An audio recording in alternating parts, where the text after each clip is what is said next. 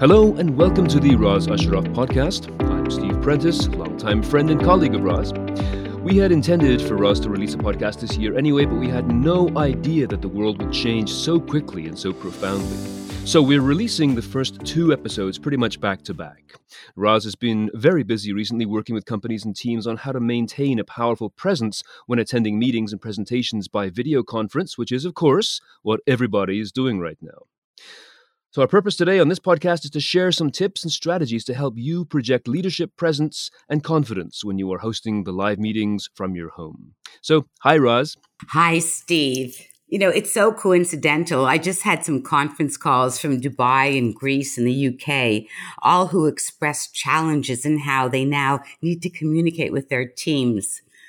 Obviously, people are suddenly finding themselves working from home for maybe the first time ever.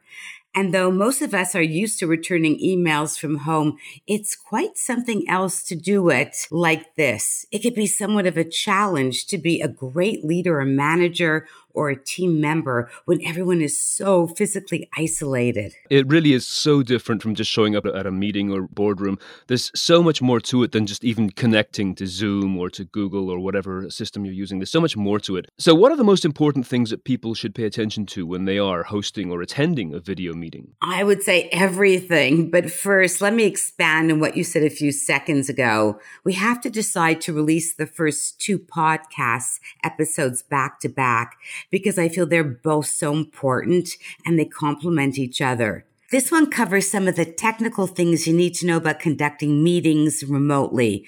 And the second is about executive screen presence, which anyone can have regardless of your title. I believe it's so important to realize that you can do this professionally. I've been running my company through virtual offices, I would say probably for about 20 years. At the moment, people are just getting used to the concept of how to work through a video connection or a phone conference. But you can bridge these distances between people when you're talking, whether it's one-on-one or holding group meetings. It's just another technique for demonstrating your personal brand and executive presence. The technology we have today is so much better than it was a few years ago, especially video. And that's something that every leader needs to take full advantage of. Live video conversation is not the same, though, as sending an email. It's your whole self, your face, your image, your words, and your gestures. Okay, so let's dig a little deeper. What should people think about if they want to ensure their use of technology supports a commanding virtual presence? It always starts with the eyes. So in real life, people naturally make eye contact. But even then, when you want to really have presence, you have to be aware of the right amount of eye contact. So the same thing applies here. But when you're speaking through a video camera, there's a problem. Even if you can see all the people in the meeting on your screen, they are not where the camera is. Your camera is going to be at the top edge of your laptop screen. This means that to look directly at your audience, you have to stare at the camera lens and not at the images of the people on your screen. That takes so much practice. I know that it really feels so unnatural initially. I was coaching someone yesterday to become more comfortable looking at the eye of the camera, especially since she has a virtual job interview on Friday. It was so challenging for her. I told her to put a picture of a happy face to remind her to look at the camera. In addition to looking into the lens of the camera when you're speaking, equally important, you have to do this when you're listening to other people speak. That is also challenging because you always want to look down at the screen to show your listeners that you're paying attention. We just have to be intentional and make sure that we are engaging the audience. Sometimes I personally even get distracted that I look at myself. Okay, so yes, it's a distracting thing, but basically then you have to focus in on that camera and not on the people. I get it. Okay. Yes, listening is not an invisible action. Even in real life, it's important to practice active listening. You nod, you maintain eye contact, use your body language to show the other person that you're engaged in what they're saying. You never want to look bored or distracted. It's the same on video. Even when you're hearing someone speak through your earphones, you have to show that you're listening by looking into the camera, nodding, smiling, basically using your silent visual body language to let them know that they're connecting with you. Yeah, and something that happens to me all the time. I know that, like, when I'm in a serious mindset, I can appear intense or unhappy or angry on camera. So I guess also it's important to be aware of what your face is unintentionally telling people, even when you're sitting there listening, right? Absolutely. I've had to learn how to appear more approachable because when I listen, I can look really serious. That in the past, some workshop attendees have described me as being the Ice Queen or Count Dracula's bride, if you could believe that. I was so devastated. I've had to learn to open my mouth ever so slightly, and Steve, just smile a little bit, not a fake one, but I had to look approachable. Getting back to the camera, it's a good idea to position the camera up to your eye level so you're looking horizontally across at the camera, just like you would with real people in the boardroom. Use a box or some books or something to raise your laptop up off the table. If you look down at the camera, everyone's going to be looking at your nose and counting your chins. No one needs that, and for sure not myself. Nope, no, that's Doesn't look very good. that's not great. Okay, so all right, so sitting upright too, I guess as well, and I know that a lot of cameras have a little bit of a fisheye lens, like a wide angle lens. So I guess you got to sort of sit up and not be too close to the camera, just sort of a comfortable distance. What about if people are just real self-conscious? Some people aren't used to being on camera. It's like hearing your voice for the first time and saying, "My gosh, did I sound like that?" That is so true. So many people, when they see their own image in the corner of the screen, they spend too much time looking at themselves, adjusting their hair and everything. This is distracting for everyone and sends a message that you're not really paying attention to other people. It's all about you. If you want to know what you look like before you go on screen, use your phone as if you're taking a selfie. Make your adjustments that way before you're on camera. Just think how it would look if you were sitting at a boardroom table and someone took out a mirror and a hairbrush and started grooming themselves in the meeting. This is the same thing in a video meeting. You're on all the time. Unless you choose to disconnect from the camera, that's the other option. Yeah, right. So you just do a camera mute. But I mean, there's so much great connection that happens when you can see each other face to face. So, okay, so we're there. We've got the camera on. What next? What else do we need to know about making this work correctly? Video meetings can run well, or they can be chaos. Your job as a leader is to avoid that chaos and give people an event that's going to be worthwhile and productive. So in the real world, people tend to know what time a meeting is, where it is. In the virtual world, it is not the same. They may not be familiar with how video conferencing like Zoom works, or even how to log on, or how to know if anyone can see them. Leadership starts by giving people a clear understanding of how the meeting should go. Imagine you're a conductor of an orchestra. You need to prepare your people to know what to expect, topics, timelines, who's going to present, etc. You can easily do this through an email in advance. And I always suggest tell people to log on 15 minutes before the meeting starts in case the computer needs to download a plugin to make software work. You might want to remind them to work in a well-lit location. We'll talk more about that later. You can also seek advice from those who are already conducting virtual meetings that are amazing and ask them to share their best practices with you for better engagement. And you're going to want to orchestrate how to begin a meeting by pulling everybody in at the same time. Think about icebreakers or topics that people can contribute to before you actually officially begin the meeting. Share how you want them to communicate. They need to know how to talk, especially when there's so many people in meetings these days. This is a visual medium. So if someone wants to say something, all they would need to do is to raise their hand, literally. That's one opportunity. Perhaps even assigning a timekeeper to make sure everyone has a chance to speak, because we know there are always those people that like to take over a meeting. You want to also show them how they could pass notes without interrupting the speaker by using the chat feature of the meeting technology or offline texting on your phone. These are all tips on how to work on video. But what's most important here is that you as a leader are setting the stage. You are guiding people into a scenario they're probably not very comfortable with by using advanced planning. So what if I'm in your meeting from my home and my internet connection goes down? What do I do then? That's probably going to happen. Trust me. Two things people should know. The first precaution is to have a backup channel. You should give everyone at the meeting your cell phone number. so they can text you from their phone and tell you that their home internet is down. This will help remove the uncertainty when everyone wonders where someone went. And of course, the second is in the event that your technology fails, and I am so sure it will at some point, how to steer the meeting around your absence. Can we continue on the same topic? Should we move on to the next one? Who could replace you? You want to have that already established. All of these things are specific to meetings, but this is all part of leadership presence.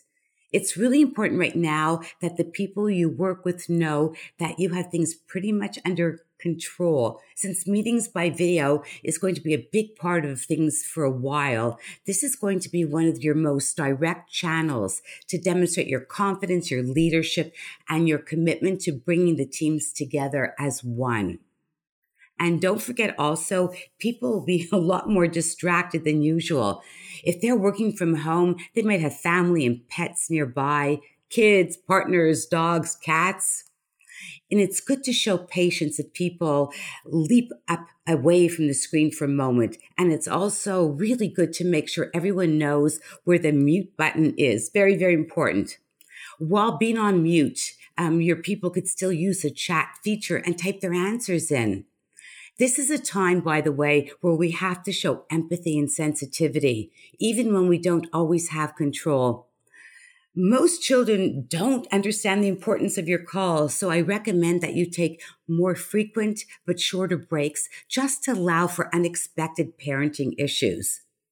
It also might be a great idea to reschedule meetings more strategically when distractions can be eliminated, or at best minimize. I would not recommend hosting a meeting late in the day that could encroach into dinner time and family demands. Yeah, it's so many challenges. I mean, mute is a great thing, but it's also very important to remember to unmute when you're ready. Oh, yes. That's so funny when people launch into a great idea. Have you ever seen that? And nobody could hear them. You know what I do? I always have a written sign in Sharpie letters saying, "You're on mute." And this works so much better. It usually gets a big laugh. And I have another suggestion, by the way.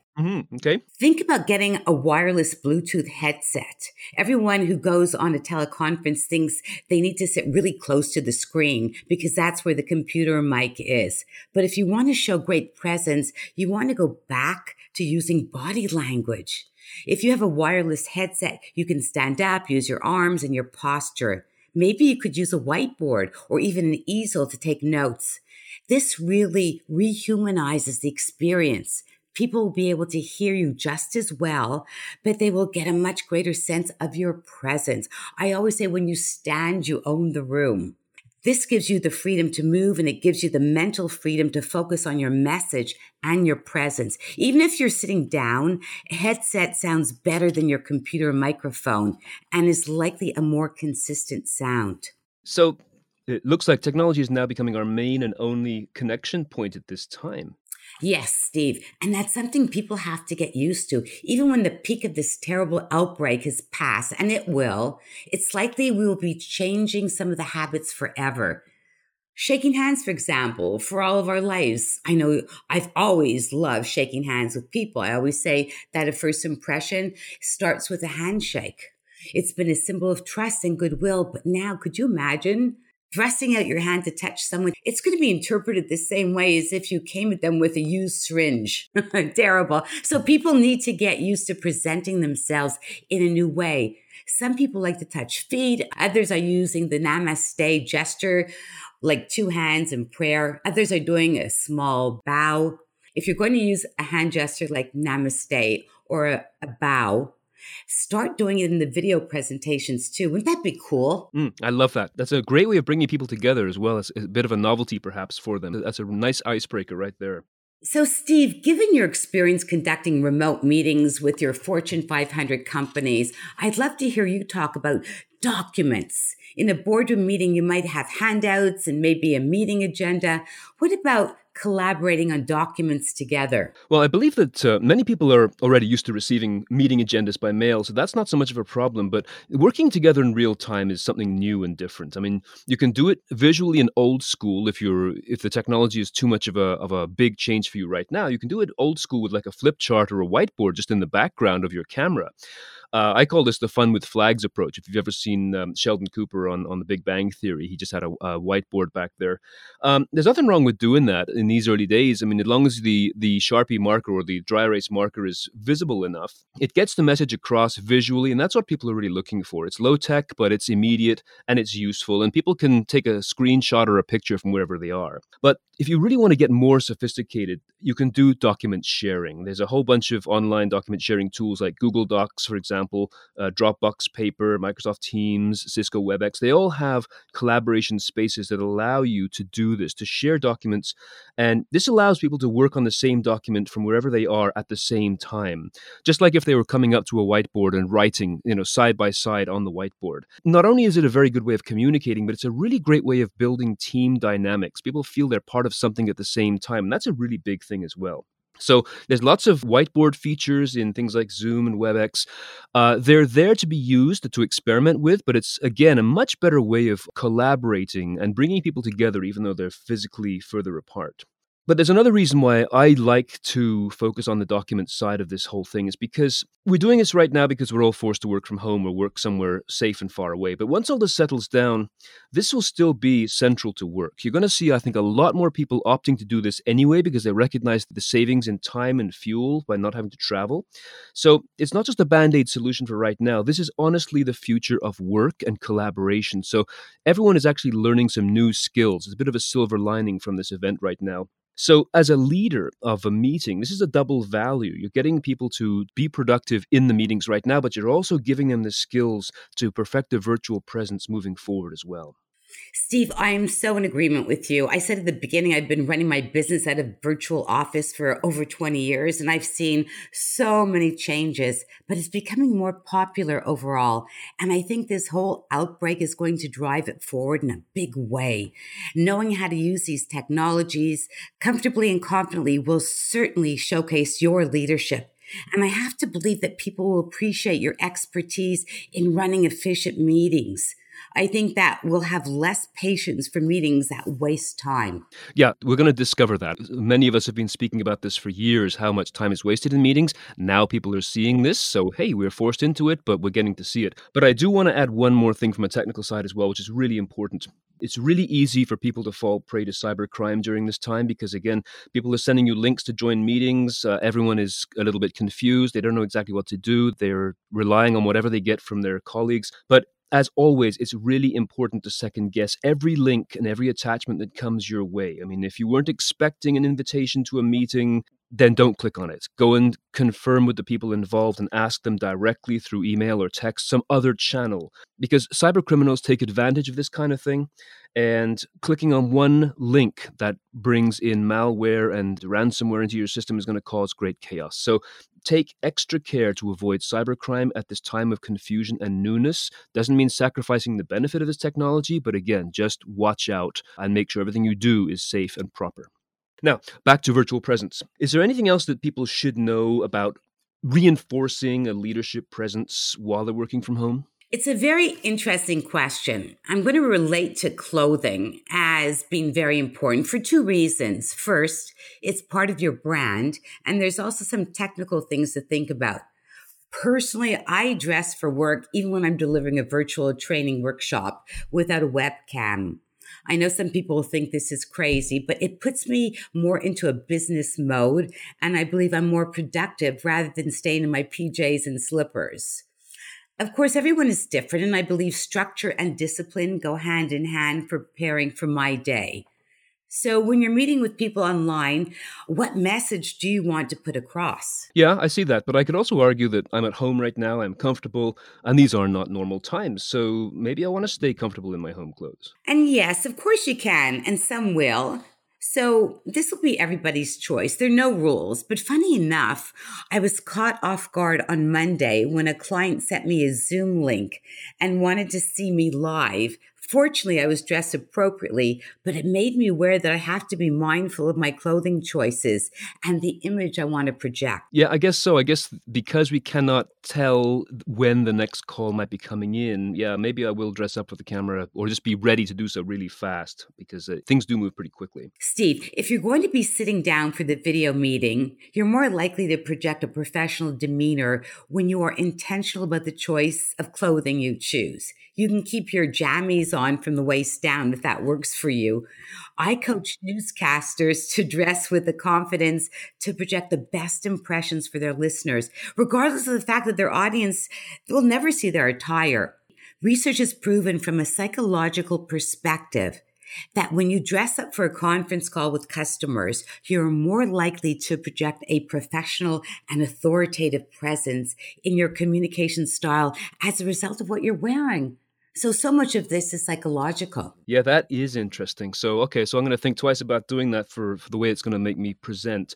Is there anything I need to know about the technical side of clothing in terms of what things I should or should not wear on camera? I would say to try to stay away from stripes because they might create a visual interference patterns on the screen. The same might be for jewelry that might be flashy, reflective, or distracting, or even making noise. And while we're talking about visuals, be aware of what's in your background. Are there going to be kids or dogs running around? And if you're in your office or dining room, what will people be able to see? It's interesting. I was again talking to this woman who has a job interview on Friday, and it's going to be a virtual interview. I said to her, do you realize you have like a lot of newspapers and I don't know what it is, mail? It looks like you've had the mail for the last several months behind you. And she could not see it even in her camera. I said, take a picture. Or I actually took a picture for her from my phone. I said, do you see this? And she says, I didn't even know it was visible. So that's really, really important. Some people are starting to use also virtual backgrounds with green screens. If so, make sure not to wear any green or you're going to become part of your own background. So overall, then, I guess it is possible to support your brand as a leader even when you are doing it through these technologies. Of course. And you could deliver an equally powerful message through video technology as you can in person. The only thing that's different in the real world is that there's nothing standing between you and the tools you use to reinforce your presence, like your posture, the way you speak, the texture of your voice, your ability to make eye contact, powerful body language, and of course, being concise in your verbal messaging. You could do all of these things on video, but you just have to know how the technology works. And that's something you could pick up very easily, just with a little bit of hands-on practice. Your confidence and capability can come through equally well once you set up the technology. So we've covered a lot of different topics here on this podcast episode, our first podcast episode. So how can people find out more? Thanks for asking, Steve. I've prepared a live online course where you go through these topics in a lot more detail, the preparation, the technology, the delivery that you need to project your executive presence and powerful leadership presence. It's something I'm very proud of. Not only will people learn a lot, they'll be able to use the technology as they learn. You could find out more about these sessions on my website at usheroff.com. And are these for the public or for companies? I've designed them for both. We've dedicated corporate sessions that talk about the exact technologies they're using, like Microsoft Teams, Zoom, Adobe Connect, Cisco, and what happens when different departments are using multiple platforms. And then we have open sessions for individuals who are self-motivated to sign up. So obviously we want to keep this conversation going. So where can people find you and find out more about you? All my information is available at usheroff.com, Instagram, and also on LinkedIn. Listeners can email contact us at usheroff.com as well. If you're interested in customized virtual training in executive presence, communication, leadership, conducting compelling meetings, coaching, or remote team building, please reach out to Kathy with a C at Kathy at asharoff.com. She will be delighted to set up a call. Wow. Okay, well, let's close up this episode. This has been the Roz Asharoff podcast with Roz and myself, Steve Prentice. So if you have any comments or suggestions regarding this episode, please let us know by dropping a line on the website, or LinkedIn, or Instagram. And if you like what you hear, please consider subscribing and leaving a review on iTunes or Stitcher or Google, wherever you get your podcasts. Roz, last word is yours. Thank you so much, Steve. And until next time, I'm Roz Asharoff, and thank you for the courtesy of listening. And please stay safe.